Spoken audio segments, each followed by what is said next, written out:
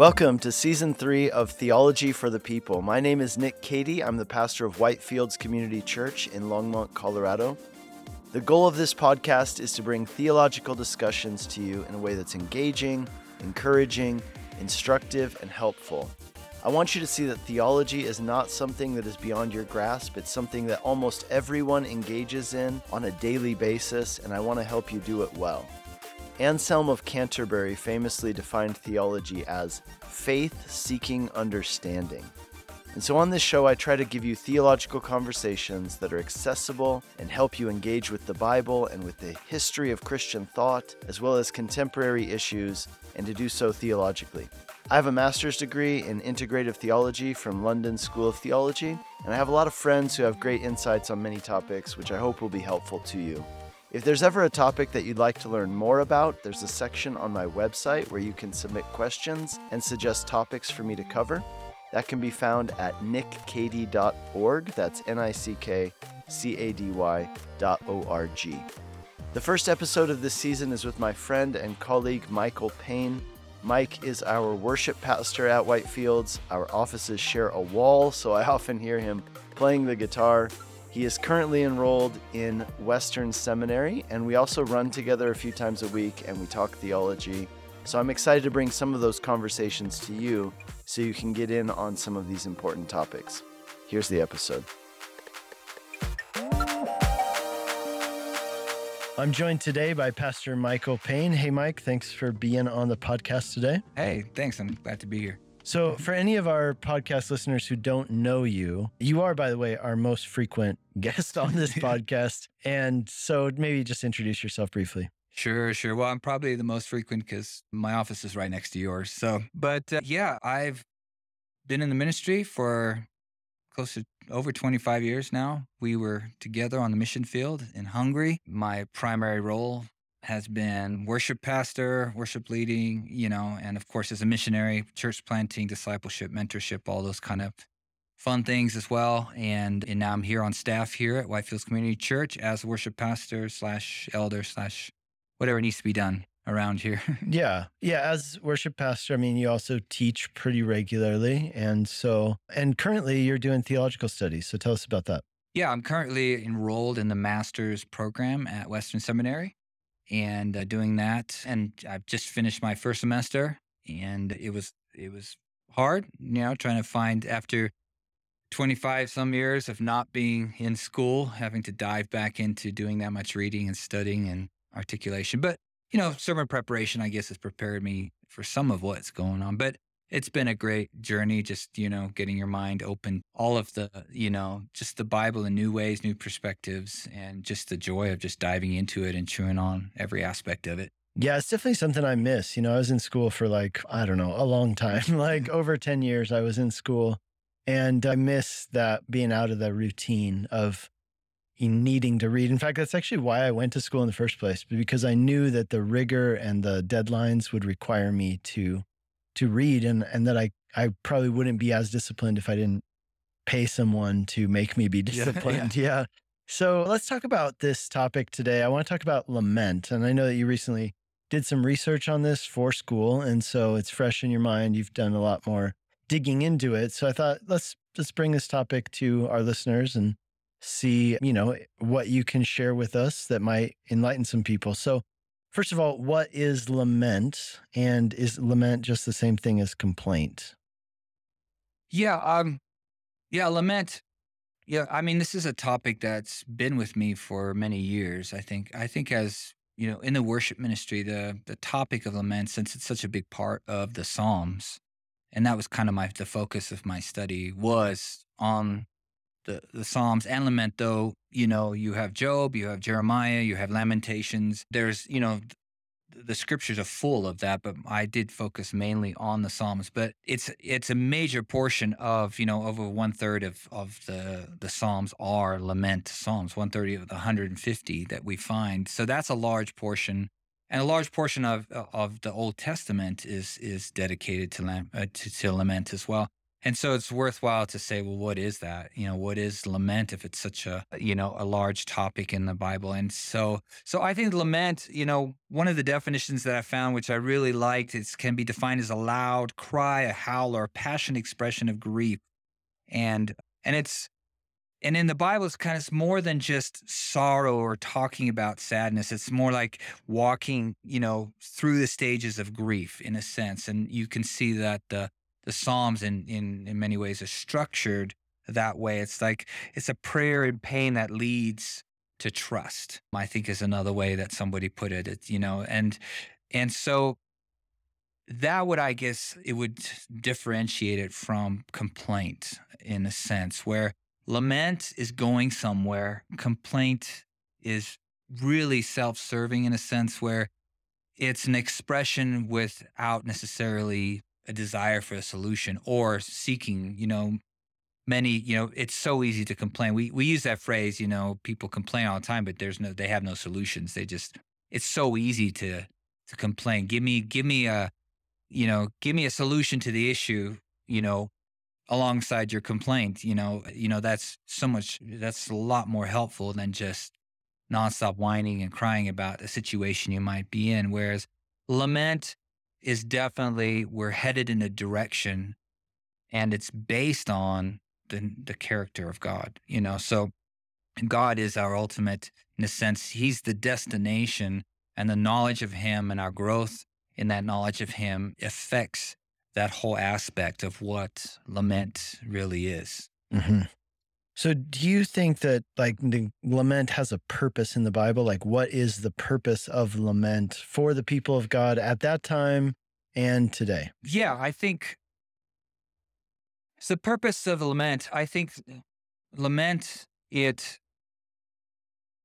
tells us, or it's a way for us to express to God that this world is not how He desired to be created. It's not the way things are supposed to be. Hmm. It's kind of somebody said it's living in the paradox between pain and the promise, and it's like you've talked about in your sermons before. We're at that place, that dawn, where the sun is rising and the darkness is going away, but we have not yet fully realized, and that day, when, as Revelation says, there will be no more tears, He'll wipe away your tears.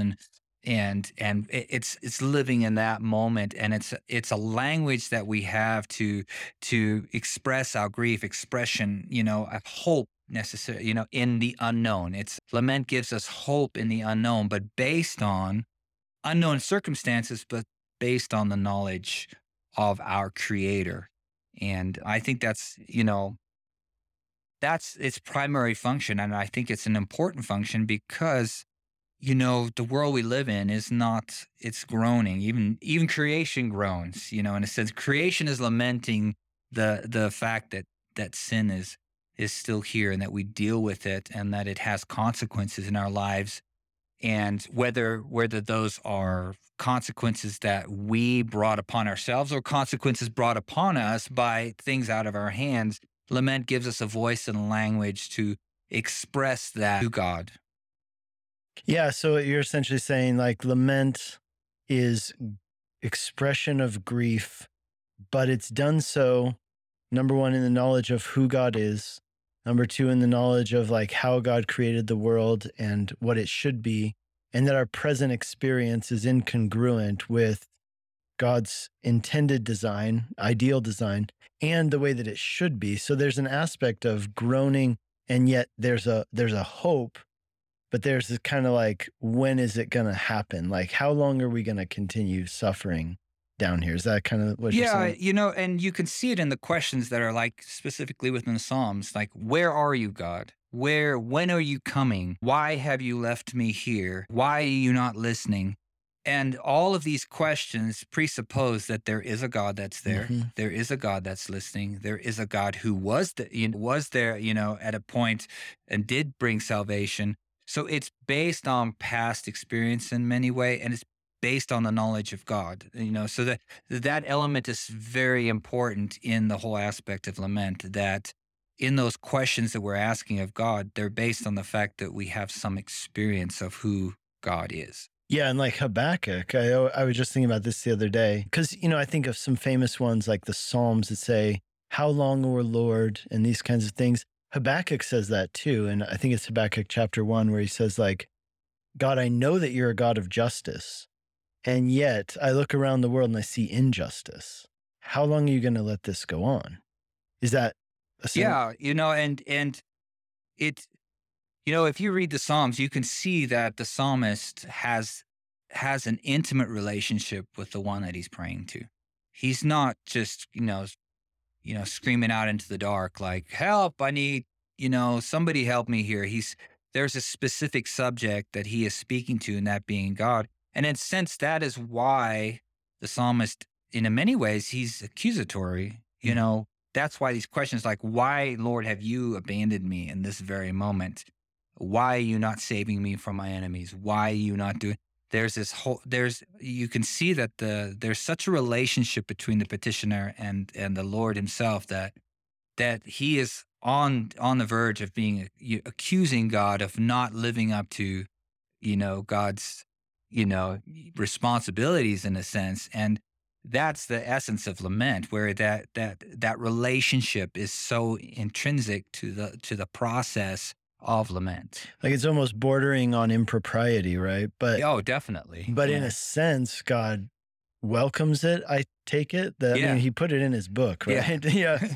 So, I mean, he kind of like welcomes it in this because the only reason the person is lamenting those things is because they actually do believe that what the things the Bible says about God are actually true, right? That God is a God Mhm. of justice. And yet I don't see injustice. And I live in that tension. And yet, I've heard you say this before that lament is a uniquely Christian practice, that in your opinion, you can't actually lament unless you are a Christian. Explain what you mean by that. And then I might have a few follow up questions.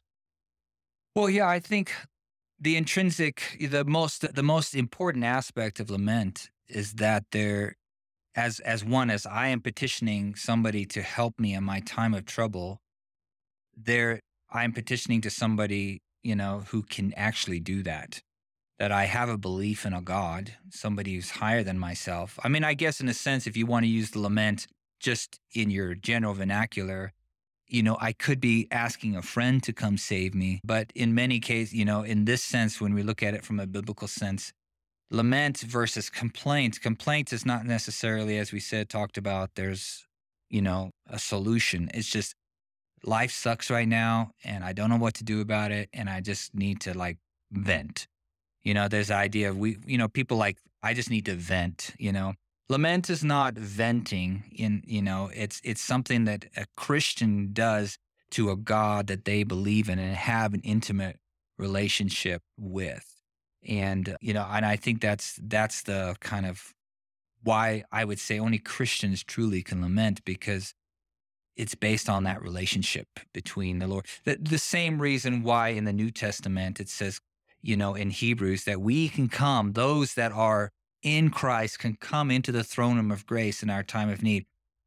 Those that do not know God cannot come into the throne room of God in their time of need.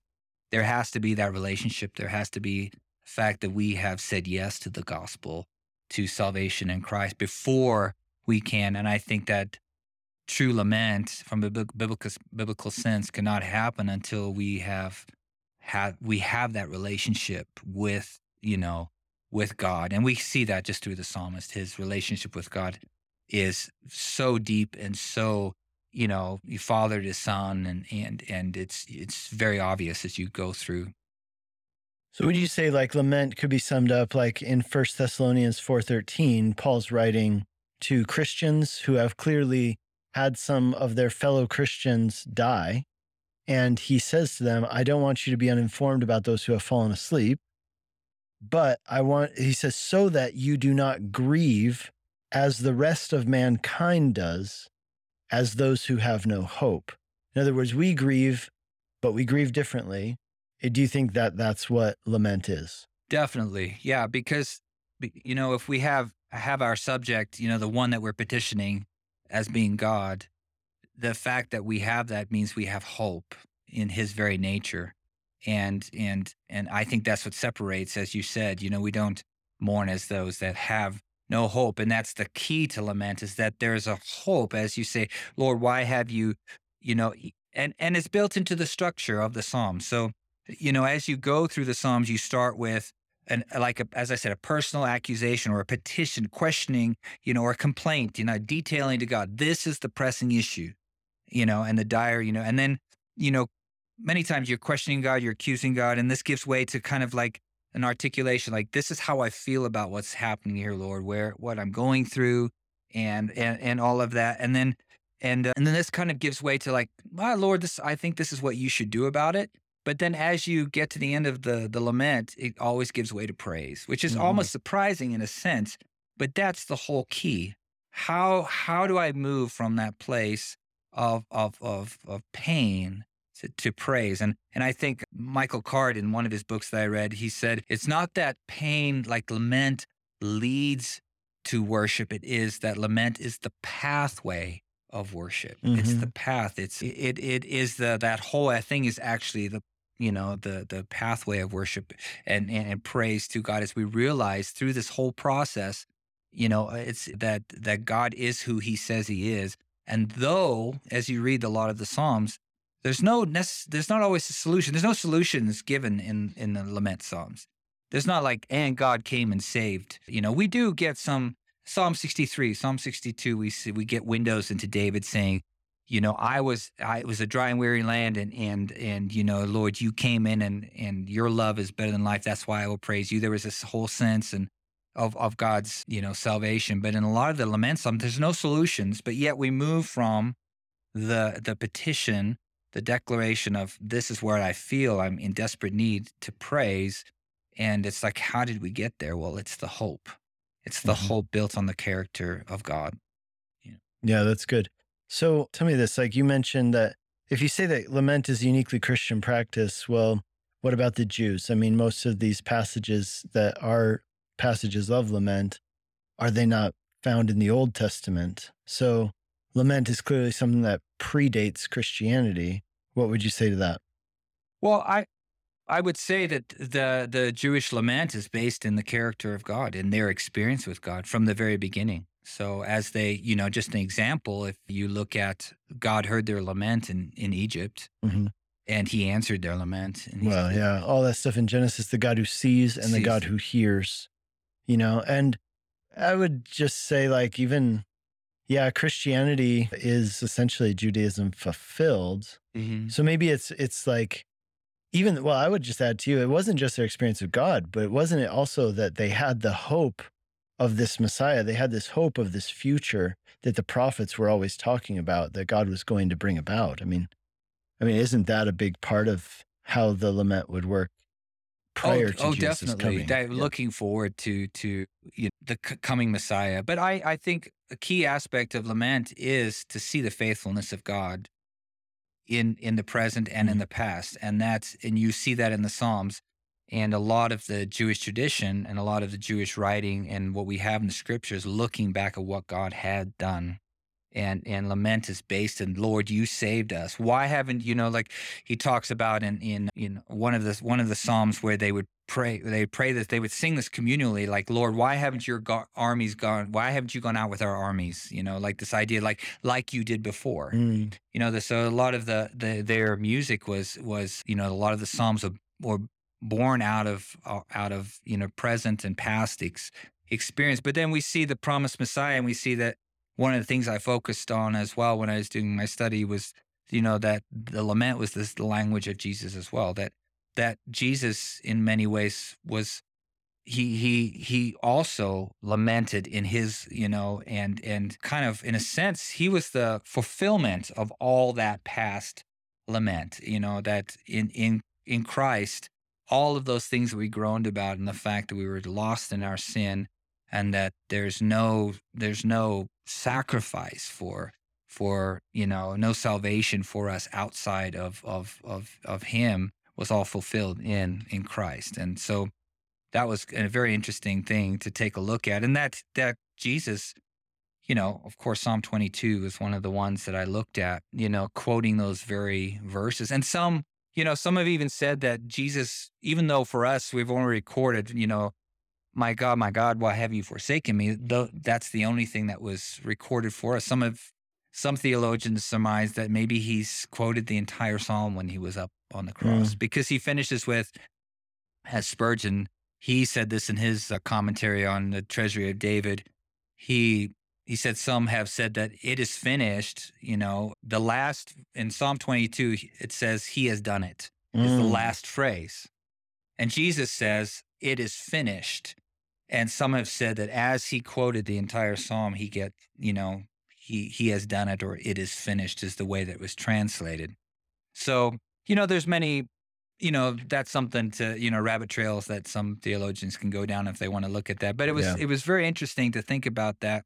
And then how Jesus himself in his ministry on earth, it says he wept. Mhm, It says twice he wept over Jerusalem. mhm. He wept when he went and saw that his friend Lazarus had died, and we can see how he that was the lament. It says he actually lamented over Jerusalem, and when he wept over Lazarus, and then he wept in the garden. There's this, you see that sorrow in the life of Christ as well. That lament was something that was part of his ministry as Yeah. well. Matthew 11, Jesus speaks woes over Bethsaida and Chorazim.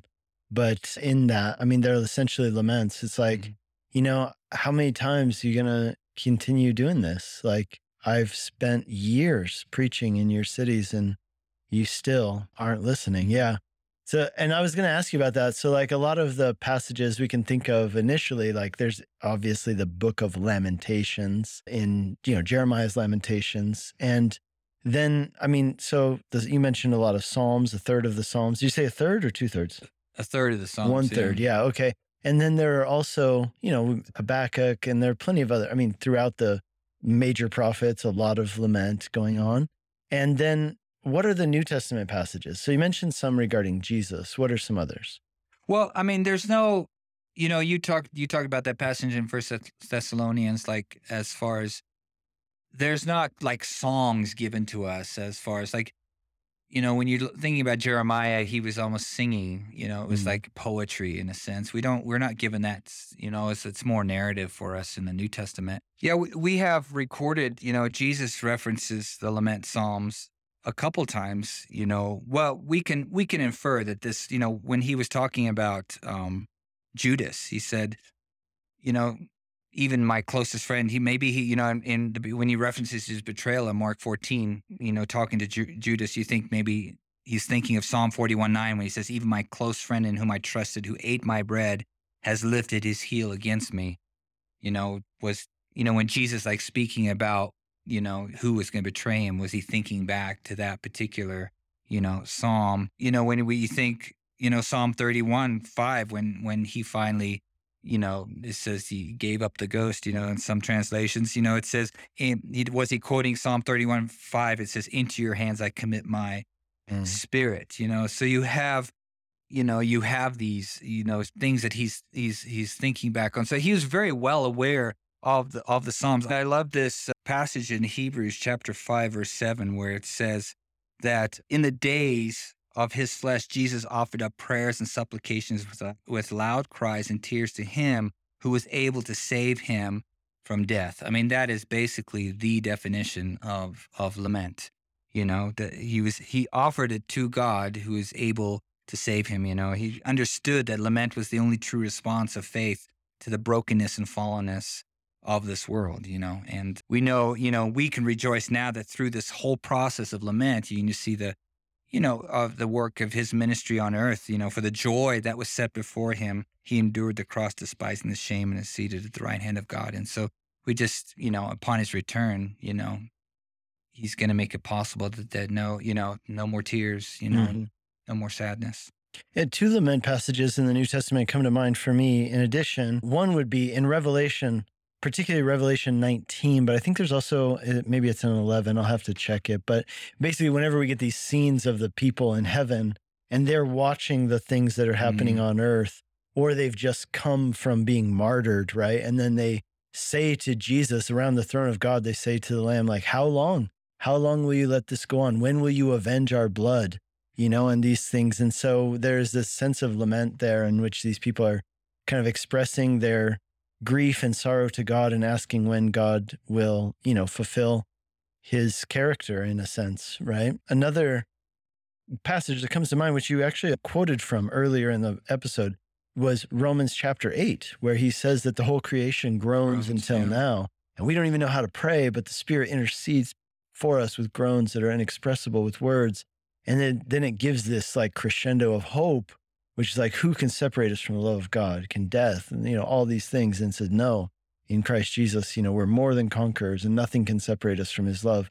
And it's so cool. But that whole passage, that's actually the passage I tend to read at hospital visits. I just made a hospital visit the other day to somebody from our congregation, and I read that passage, Romans 8, and how it starts out with lament, like, we groan with the pains of childbirth even until now, and we were subjected to groaning, not even of our own will. Like, we didn't choose this, and yet this is our experience as humans, and yet we look forward to the revealing of the sons of God. It's so cool, right? But that's what you're saying, is that's the journey of lament. It doesn't stay in the depths. No. Yeah. And another one came to mind that's one I spent some time on. It didn't make it into my paper, but was, Revelation 5. Yeah. That's a great one. John weeps that there's no one found worthy, to open the scroll. And then of course, then he says, they said, weep no more. Behold, the Lion of Judah, the Lord, the Lord, the Lion of the tribe of Judah, the root of David, he has conquered, and of course it just leads into praise in worthy are you to take the scroll. So it's kind of that whole passage of lament again, starting with sorrow and ending up in praise. When I teach Revelation 5, my sermon title is going to be Tears in Heaven. I hope nobody listens to this and takes that title away. But I guess you can. Just, yeah. I think Clapton's already done it. But it's as a sermon title. Yeah. So, okay. That's true. Here's my question for you then. Let's get practical. Do you think that lament is a neglected passage in much of modern Christianity or evangelicalism? And what would it take to get it back if it is?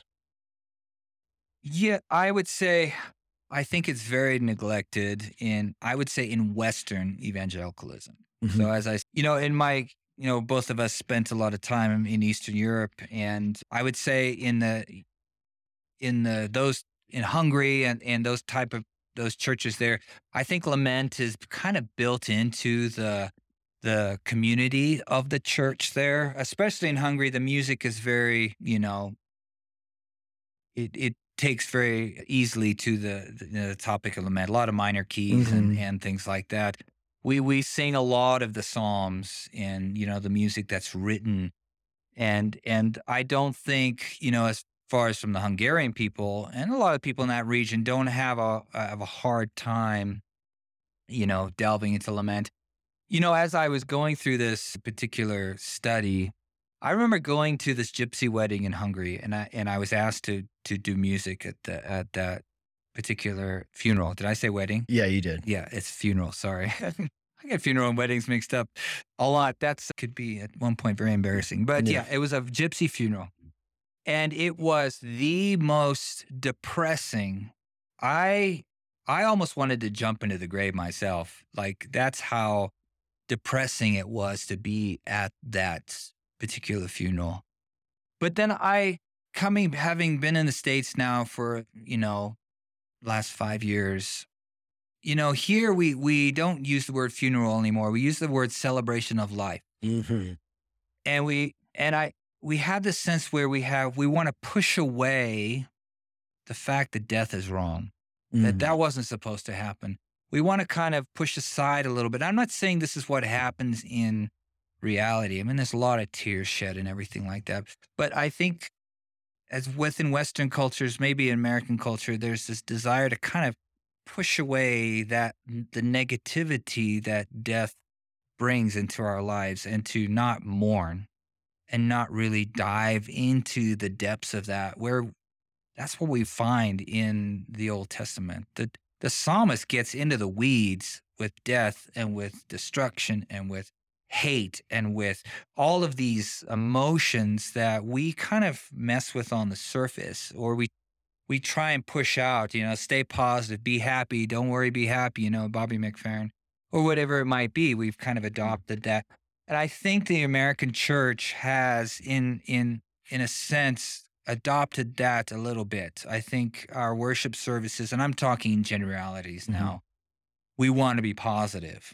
And I would say as a worship leader, as somebody on Sunday morning, do I want to, people when they walk into the building, do I want to like, to get all serious and down in the, like, oh, we need to cry over this and that? No, my desire is to, hey, let's be excited about what God is doing. Let's, and there's nothing wrong with that. But I do think the question has to be asked that if lament is such a huge part of Israel, of the Hebrew people, upon which and through which the Messiah came, and if the Psalms are given to us, Lamentations given to us, Jeremiah, Job, these have all been given to us, and then we of course see Jesus. We see the lament in his life as well. We see all the way Revelation, and as you've talked about as well, Romans.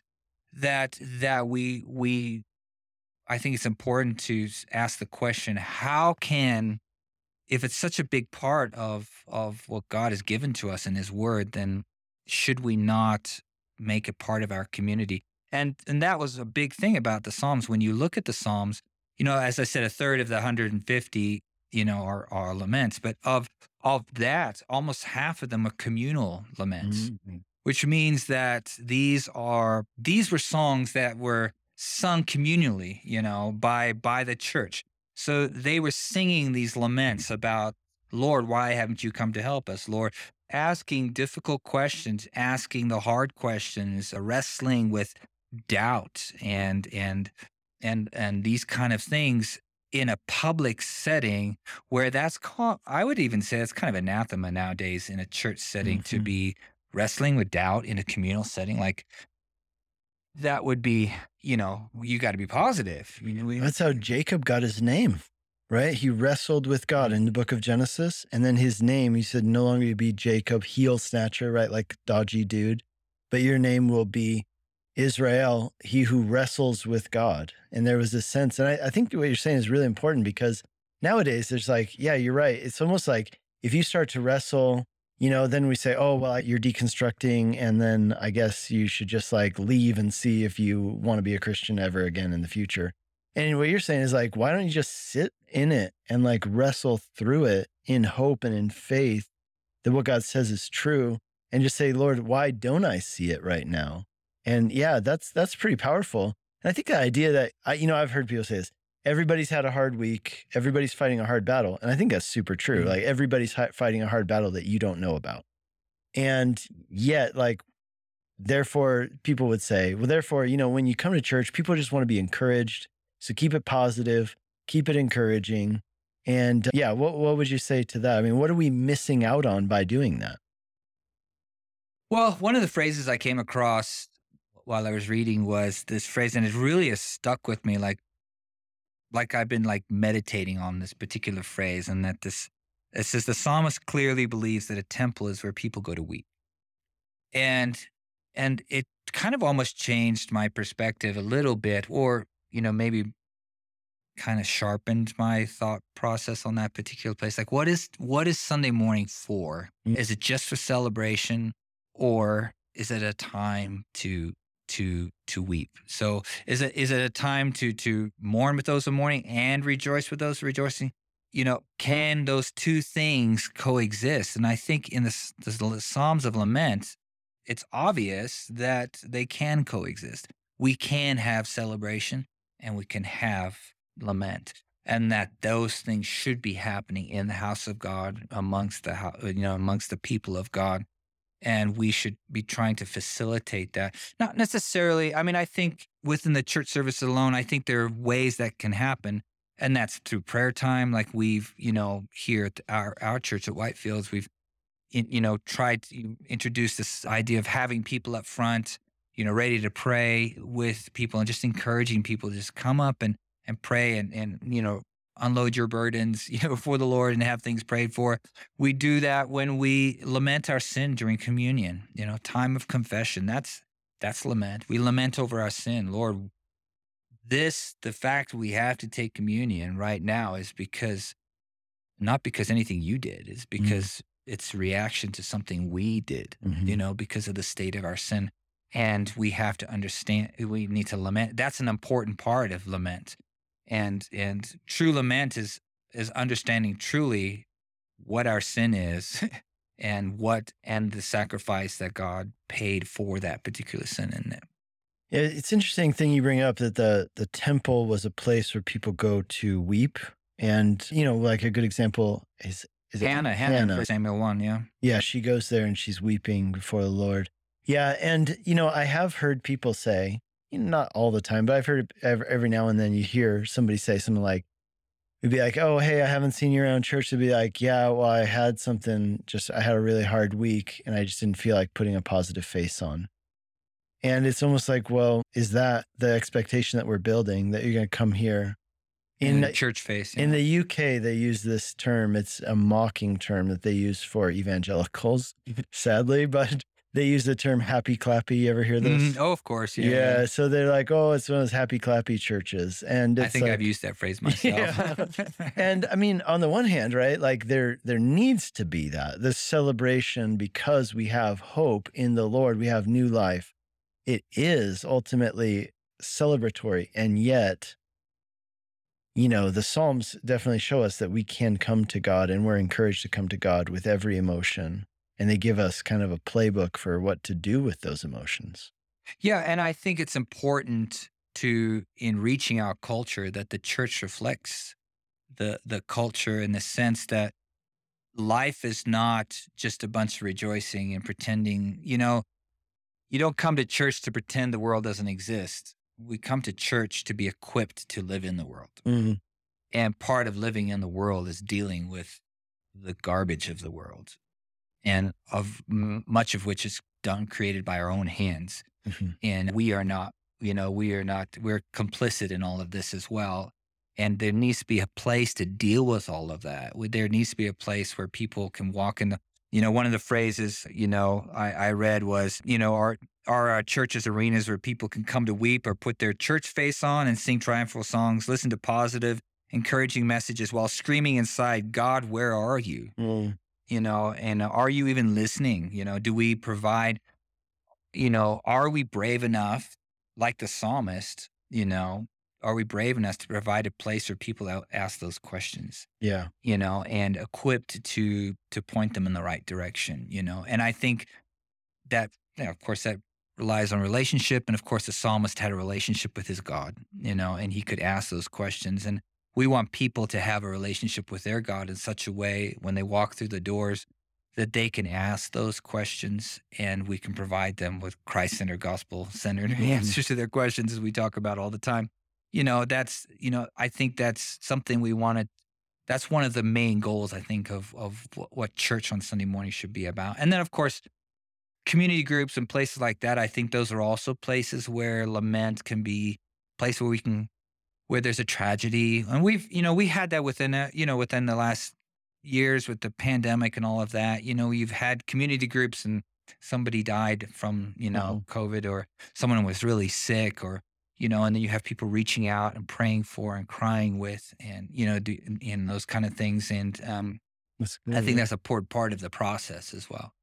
So I was telling you earlier, so I remember I had just moved to the US several years ago, and the Newtown shooting in Connecticut took place. I think it happened on a Friday right before Christmas. And we were doing a series at the church at the time, just going through kind of like traditionally there are four topics that you cover at Advent. I think the only time I ever did it here at the church, but it was, the ones peace, joy, and there's a few others, but the peace and joy one. So I did peace first, then joy was the second week or third week. And it was right, around right around Christmas. And this shooting in Newtown had just happened. I had my sermon already prepared, and it was on the topic of joy. And it's like, how do you get up and preach on joy when the whole country is focused on the fact that all these innocent children were just murdered in a place that should have been safe? And it was just horrific. I remember on Saturday night being like, I have to change this sermon. I have to speak into this moment and talk about this. I mean, how can you have joy in the face of this? And of course, it got into a type of lament like we're talking about, but leading somewhere. Anyway, I think that that's really important. Like you're right, not everything that happens in life is happy, and yet as Christians, we do have hope in the midst of it, and that's a big part of how we need to address it. And if we just pretend that we're going to ignore the thing that everybody's talking about and dealing with and trying to work through and process and just try to keep it positive and encouraging, I think that we would miss out on actually discipling people in the way of Jesus and in a biblical pattern. But you had mentioned something from Louis C.K. Tell us about that. Yeah, I mean, some of you might be familiar with the comedian Louis C.K. I think he's kind of fell into disrepute. He got canceled. Canceled. Yeah. But I remember he was on Conan O'Brien a few years ago, and he tells this story. And I thought this was just an amazing insight from a guy who's definitely not a Christian, but he had this almost a biblical, epiphany, it seemed to me. But he talked about the fact that you can't experience true joy unless you experience true sorrow. And he said that, and I'm paraphrasing badly here, but he says that we as a culture try and stay in that middle. We try and push we try and push the two things away, and then we're like, why am I not happy? Why am I not happy? Well, to be truly happy, he doesn't use the word joy, he uses the word happy. To be truly happy, you need to feel true sadness. And he tells a story of him being in the car. He's on a freeway somewhere in California, and that he feels this sorrow welling up within him, and his initial reaction is to like push it down. Like he said, he texts, send a text to 10 people, to try and get some feedback, from people, some, affirmation about, his existence in life, or, whatever it might be, to feel good about himself. And he said that, eventually he just let that come, and he just, cried like a baby, Mhm. and just let that be completely overwhelmed by that sorrow and everything like that. And it was like that was almost cathartic in a Mhm. sense to then be able to, experience true happiness. And I thought that was very, very interesting, because I just feel like in the Western culture, and we've talked about it already, is that we want to kind of stay in the middle. We Mhm. want to be positive, and keep that negativity away. Let's, it's in your words. Don't say that because it can come true. These kind of things. And I think we the psalmist goes into the depths of the lament, but he can then experience the Mhm. joy of praising the Lord. And I think that affects our worship in church, that we don't do that as one of the, I think it was Michael Card that I read, we don't do the work of lament, Mhm. and then we don't truly experience the presence of God, because that's what it's really about. It's like the world is broken, and somewhere along the line you have to acknowledge that. And I Mhm. think even in Christian culture, we don't want to acknowledge that. I think like Mhm. we want to live our best life now in a sense, and it's just it's told to us all over, a lot of the sermons that are preached in many churches, it's just about, this is an encouraging word to get you through the week till you make it to next week, but it's not necessarily the tools you need. You need to know about the character of God. You need to know who God is. You need to know about the gospel. You know what is done and why it was done, because this world is broken. And until we acknowledge that the world we live in is broken, we can't really truly experience the savior that has come Yeah. to fix it, I listened to Tim Keller talk about preaching once and like his approach to preaching. It was like in a lecture series he did for a seminary in Jackson, Mississippi. So anyway, he said that essentially he goes, every sermon I preach is basically, I follow the same pattern. I say, here's what the Bible says. So that's number one. Number two, you already know that you ought to do this, but you have failed to do it. And he goes, and if that's not bad enough, let me tell you why it's actually even worse than you can ever imagine. And then he says his point is to bring them to the precipice of despair. And then say, but there is hope. And like this, and I've tried to do that myself. And I think you're absolutely right. Like, I mean, you think about it like an EQ, or if you were like how a sound waves, if Mhm. you see them on the computer as they're recording, you know, as they go deep, they can also go high. But if you always just try to keep it right there in the middle and not ever experience any depth, then you're not ever going to get the high highs if you never see the low lows. And I think that, what we're saying is that that's actually the reality of life. It's not like we're trying to make you depressed. It's just like, no, just face life head on, be brave enough Mhm. to deal with it. But when you see the depth, you'll appreciate the hope that you have all the more. And it'll actually bring you in a deeper relationship with God. Yeah, we talk about what makes a mountain. Mm, There's a valley. yeah. If you're in Kansas, you're like, there's nothing. Yeah. Yeah. You come to Colorado, it's like there's or you're out in the Austrian Alps or wherever it is. Yeah. It's just like what makes the mountains so amazing. And we talk about mountaintop experiences. Well, you can't have a mountaintop experience if you've not gone through the valley. Right. It's this the way life is. If we listen to music that way, what is music that is just all the way, just it has no ups and downs and Hmm. ebbs and flows, and everything we do in life is translated that way. And it's the same thing. In order to experience true happiness and joy, we have to do the work of lament in a world that's broken. And we see that in Matthew and in the Beatitudes. Jesus said, blessed are the poor in spirit, for theirs is the kingdom of God. And the poor in spirit are those that lament over their own sin. Hmm. They understand their depravity. They understand that, they have nothing Hmm. outside, the grace of God, and those are the ones that receive the kingdom. Yeah, and that's the whole point there is it's a way of happiness, the Beatitudes, that's what it Yep. means in Latin. Oh, how happy are those who, mourn and who weep and all these. Yeah, so good. Hey, last question. Can you suggest any resources for those who want to learn more about lament in the Bible? I would say, you know, if you don't want to get necessarily into the weeds, but interact with somebody who did get into the weeds and articulated it really, really well, it's Michael Carr's book, A Sacred Sorrow, Reaching Out to God in the Lost Language of Lament. I would say of all the books that I read, and I read way too many for this particular thing because it kind of got me a bit, I wasn't quite sure what direction I wanted to go in, but that was the most helpful. Very, very well done. Extremely, he's an artist as well. He's a musician. So Sacred Sorrow, it's just a great, great book. I would also recommend another one that I really, really enjoyed was, well, Walter Brueggemann, The Message of the Psalms. That's just an excellent resource, just period. If you want to dive into the Psalms, that is the book to do it with. I think the other one that was very, very good, and let me just check my bibliography here, but that I really enjoyed was Mark Vroegop, Dark Clouds, Deep Mercy, Discovering the Grace of Lament.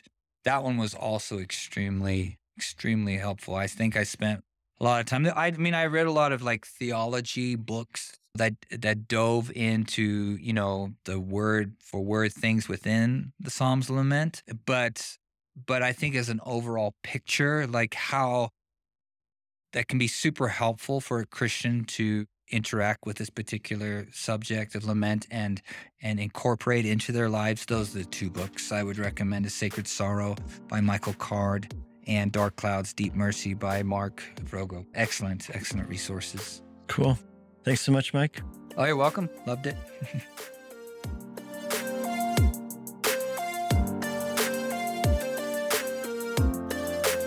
Thanks for listening to this episode of Theology for the People. Make sure to subscribe to the podcast if you haven't done so yet. That way, when new episodes are posted, they will be delivered right to your podcast app. My plan is to post new episodes every week this spring, so I hope you'll stay tuned for that. Next week's episode is with Kurt Fuller, my writing partner, and we will be giving some exciting updates about writing projects we're working on, including a new book, a group study guide that's in the works, and an audiobook, which is going to be published by the time that episode comes out. After that, I've got an update from a missionary in Ukraine, also a discussion about the Lord's Prayer, and more. If you'd like to support this podcast, the best way you can do that is by leaving a written review on the Apple Podcast app. That really helps boost this show in the ratings. And so if you would do that, I would greatly appreciate it. Please share this episode with friends and on social media if you found it helpful. The goal is to get these conversations out to the world so they can help as many people as possible. Thanks for listening, and until next time, God bless you.